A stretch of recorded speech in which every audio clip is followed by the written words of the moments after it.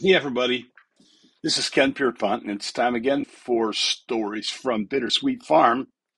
Yesterday, I drove to Ann Arbor to meet a new missionary that our church is supporting, and he happens to be married to my niece, Ty and Elizabeth Perry, and they're with Friends of Israel, and we met at a Jewish delicatessen.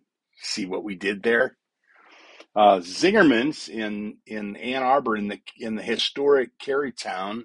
Bring your wallet, but it will be an unforgettably um, good lunch or breakfast or whatever.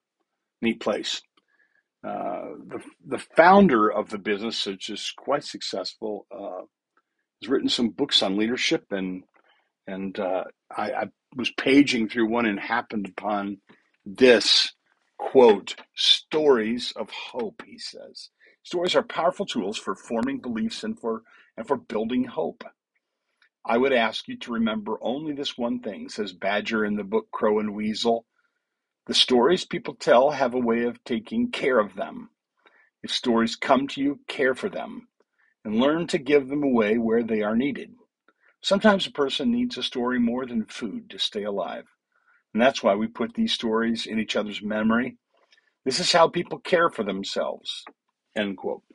Telling stories that seed hope, when we combine them with lessons of how to make our dreams and visions become reality, can be highly valuable. So says Ari Weisenwig on page 308 of his most recent book on leadership. And I thought, wow, what an interesting quote for those of us who cherish the powerful, life-changing, transformative story of the gospel of our Lord and Savior Jesus Christ.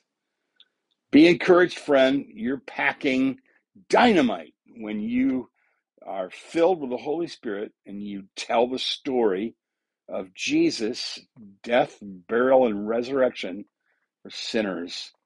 Don't be shy, folks. Get out there. People are perishing.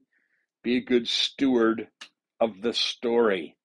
That's the story from out on Bittersweet Farm today, where every day is a beautiful day and a little light in the kitchen is always on.